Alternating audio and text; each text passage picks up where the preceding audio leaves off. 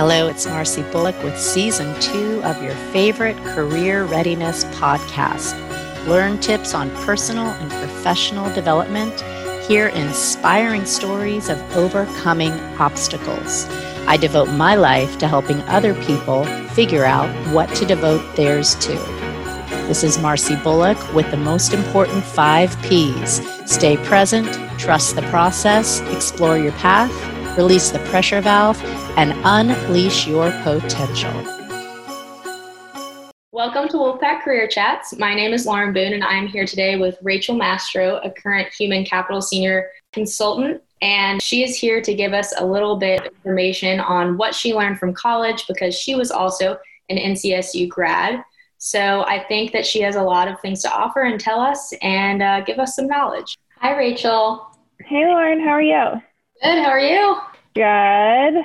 So I'll go right off with the first question. So Rachel, did you know what you wanted to do after college? How did you really decide where you wanted to go in your career path? Yeah, thanks. Thanks for having me. And yeah, happy to speak to this. So I think when I first entered college, I actually wanted to be a teacher, and then quickly learned more about finances and decided maybe there was a more lucrative career out there that I could still do some of the things I loved about teaching, but I could do in HR. And so I switched. Actually, I started going, taking more psychology classes, and I really love psychology. And then at the end, kind of married the two together of teaching and psychology, and that's how I got into HR.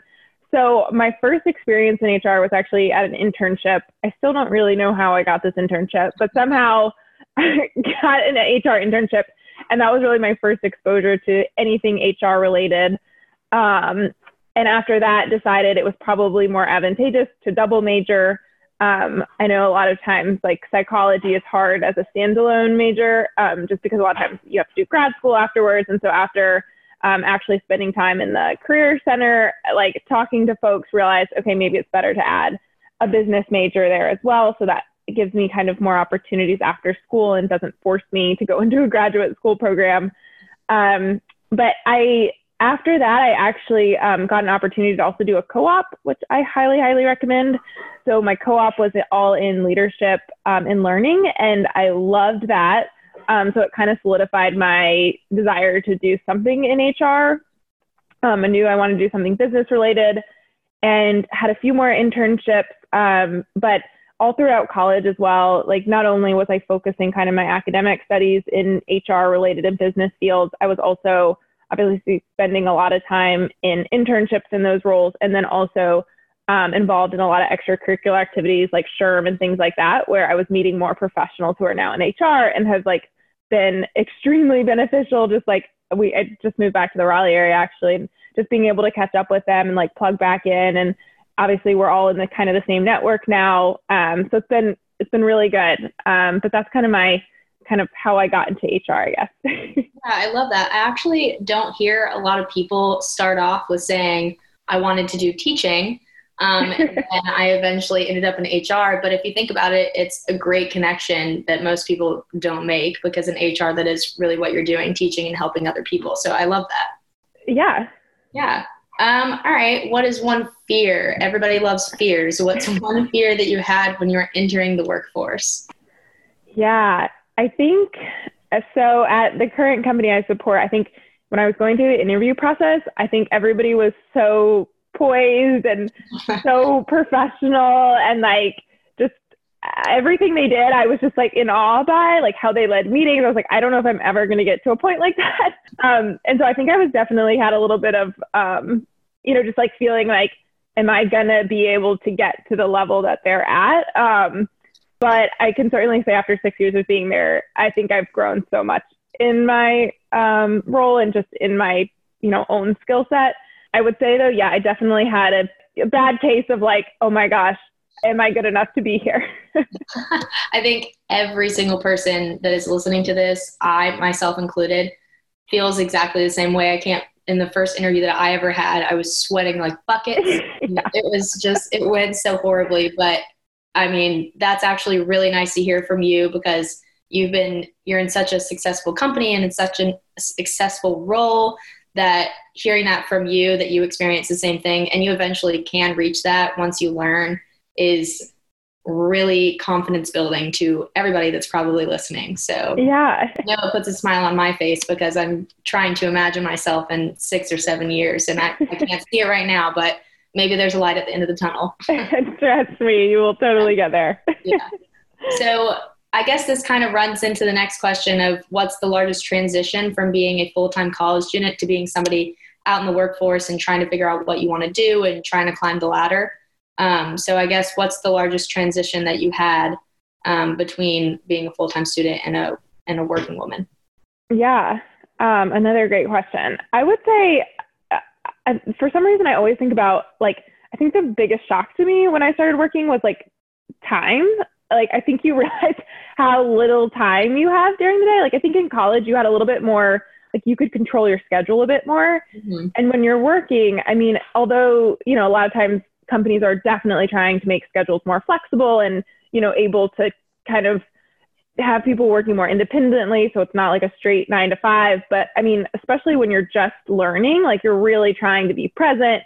And I think I was just, like, very shocked by, like, the 9 to 5 kind of grind, if you will. I mean, it's like you're on at all times, where I think in college you got, like, kind of more ebbs and flows of, like, you know, you were in class for 2 hours and you got, like, maybe a 30-minute break, and then you were in another class for an hour, and then, you know, walked around with your friends or something. Like, it's very much, I think it was much more, like, I was so tired after work. I was like, how am I going to do this for another, like, 30 years? But luckily, I think once you get into the flow of it, it starts, you know, like anything else, just becomes more of your routine. But I would definitely say the time management one. I think you too just start to prioritize your time a little bit differently because you start having less of it. And so I think you really start to, like, find what you really, where spending time is most important to you, and you start really spending more of your time and energy in that after work. I mean, I think for me, I was living on my own. I always had roommates in college, so that was, like, a changer personally. But yeah, I mean, I think just, yeah, I mean, there were so many things, but I would say, like, the time one. I just remember the first, like, month just being so tired every day after I came home from work. Yeah, it's like, oh, I have to sit down, and then I'm going to go to sleep by, like, 8:30. Yeah. Yeah, I don't know if it's me, but for some reason I do that, and I'm still in college. Sleep is a priority. Always prioritize it. But yeah, I love that. So I guess this is a question more for me rather than the listeners, but since I personally am interested in HR, like, what sector of HR are you in / what do you do within the company, if you're comfortable answering that? Yeah, certainly. So I would kind of describe myself as probably more of a generalist. I've done a lot of different kind of HR, human capital related roles.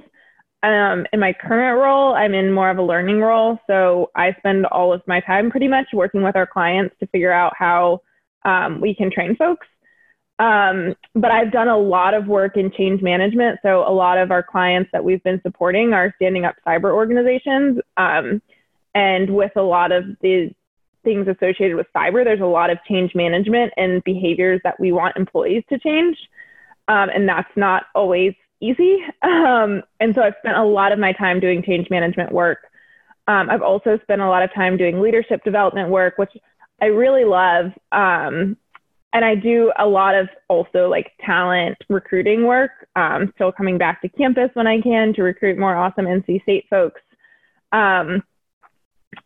Gosh, we've done so many different things. I feel like in the role that I've been in and as a human capital consultant, I mean, the number of projects I've been on has just been, like, it's crazy how many different roles I've done now. But I would say, like, my favorite roles that I've done have been in learning roles. Like, for one of our clients, we developed a whole entire academy for new employees, and, like, to really help them solidify kind of, like, what their experience or what they want their experience to be when employees start to work for them. Wow. So kind of going through, like, that whole life cycle and really understanding, like, what's the journey of an employee when they first step through the doors, or even before they step through the doors. Like, what's their experience in recruiting? What's their experience the first time they walk through the door? What's their experience one weekend? Who's reaching out to them? And so I think just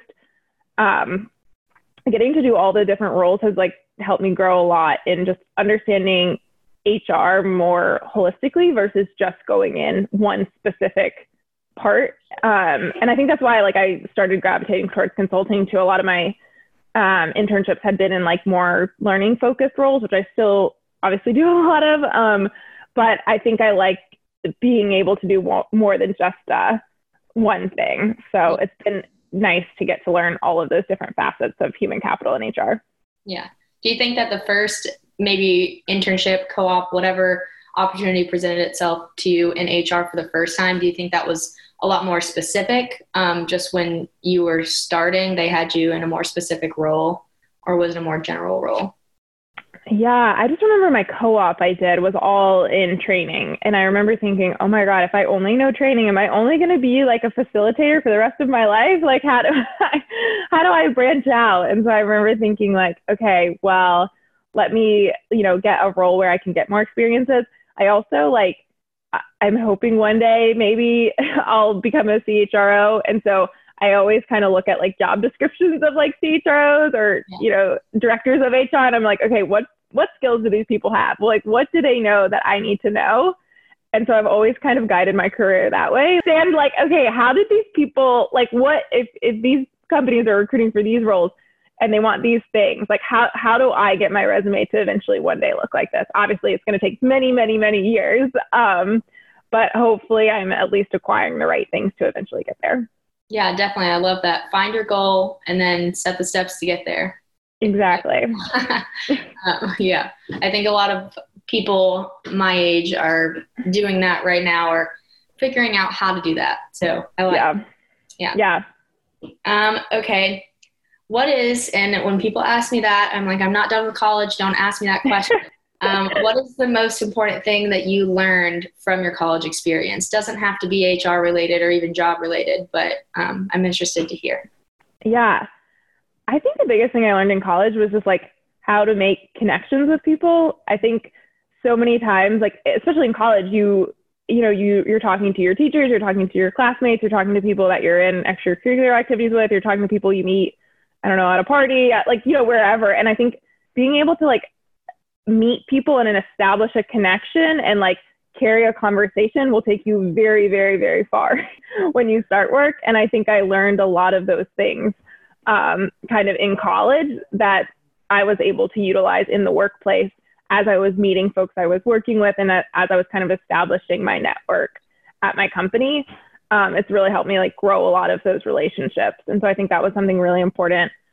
I think other things, also like carrying on those relationships. So like, keeping in touch with those folks, like you never know, when they're going to have an opportunity or when they might be able to connect you with someone. I think so many, like even when we were moving back to Raleigh, actually, my husband was looking for a job. And so I was reaching out to a lot of those folks being like, hey, do you know anyone looking for a CPA? And you just never know. And that was after 5 years of being in DC. So I would say like college really helped me kind of solidify those skills on like establishing rapport with people, getting to know folks, establishing a connection, and it'll help you immensely in the workforce.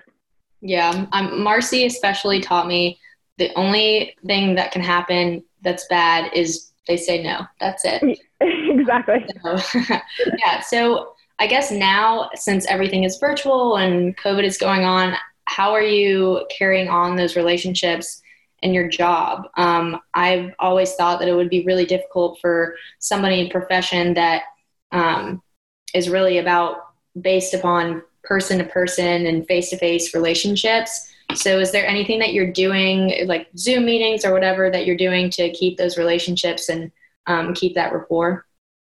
Yeah, good question. Because we typically travel every week and like go to our client sites and are kind of in person with our clients. So it was definitely a really, really big transition for us.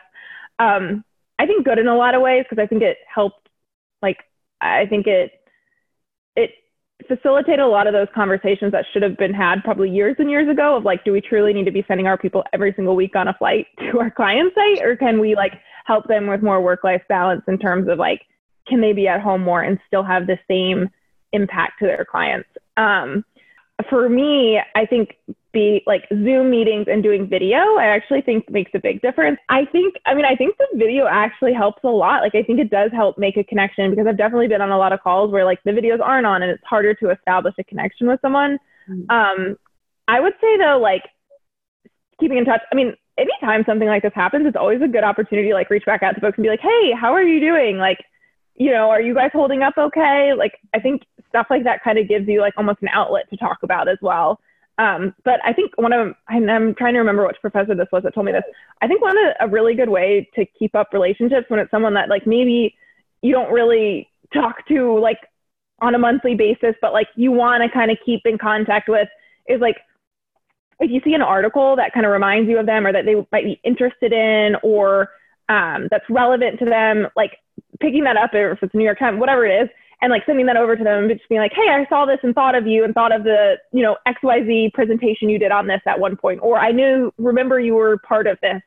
And it just kind of like establishes, continues that relationship, but not going out of your way, to like schedule 30 minutes every 2 months or something with them. But kind of like keeps the relationship warm, that, if you need a greater conversation or whatever, you can reach out to them without just like going cold for years and then randomly popping up one day being like, hey, remember me?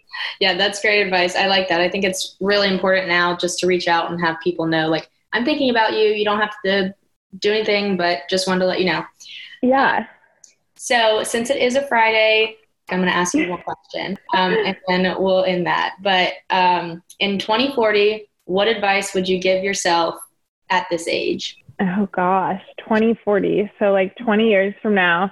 I would say like, this was kind of like my New Year's resolution actually, which makes no sense, but it was like, my New Year's resolution was like literally to do less, because I feel like even in college, I was like very guilty of this, of like, I was always kind of one of those people who wanted to like do more. And I'm still like that, but I'm really trying to really like just be more content with like way things are, and like taking time to relax and taking time to, just be more present in the moment instead of like being so forward looking. Anyways, if I was talking to myself in 2040, I guess I would probably give myself similar advice. I would keep encouraging myself to like, just like slow down, enjoy the moment, and not, continue to push yourself, but, also like enjoy it. Like everybody works so hard, and I'm completely guilty of like not taking time to actually enjoy it. And that would probably be my thoughts for 2040. I like that. Take the advice. In 2040, you just got to actually do it. You spend your whole life trying to do the one thing. I totally understand that. I probably didn't fulfill my 2015 New Year's resolution. Okay. Anyways, thank you guys for listening. My name is Lauren Boone, and you heard this great advice from Rachel Mastro, current Human Capital Senior Consultant. She gave us some great advice, and I just want to thank everyone for tuning in, and I will see you on the next podcast. Awesome. Bye. Bye.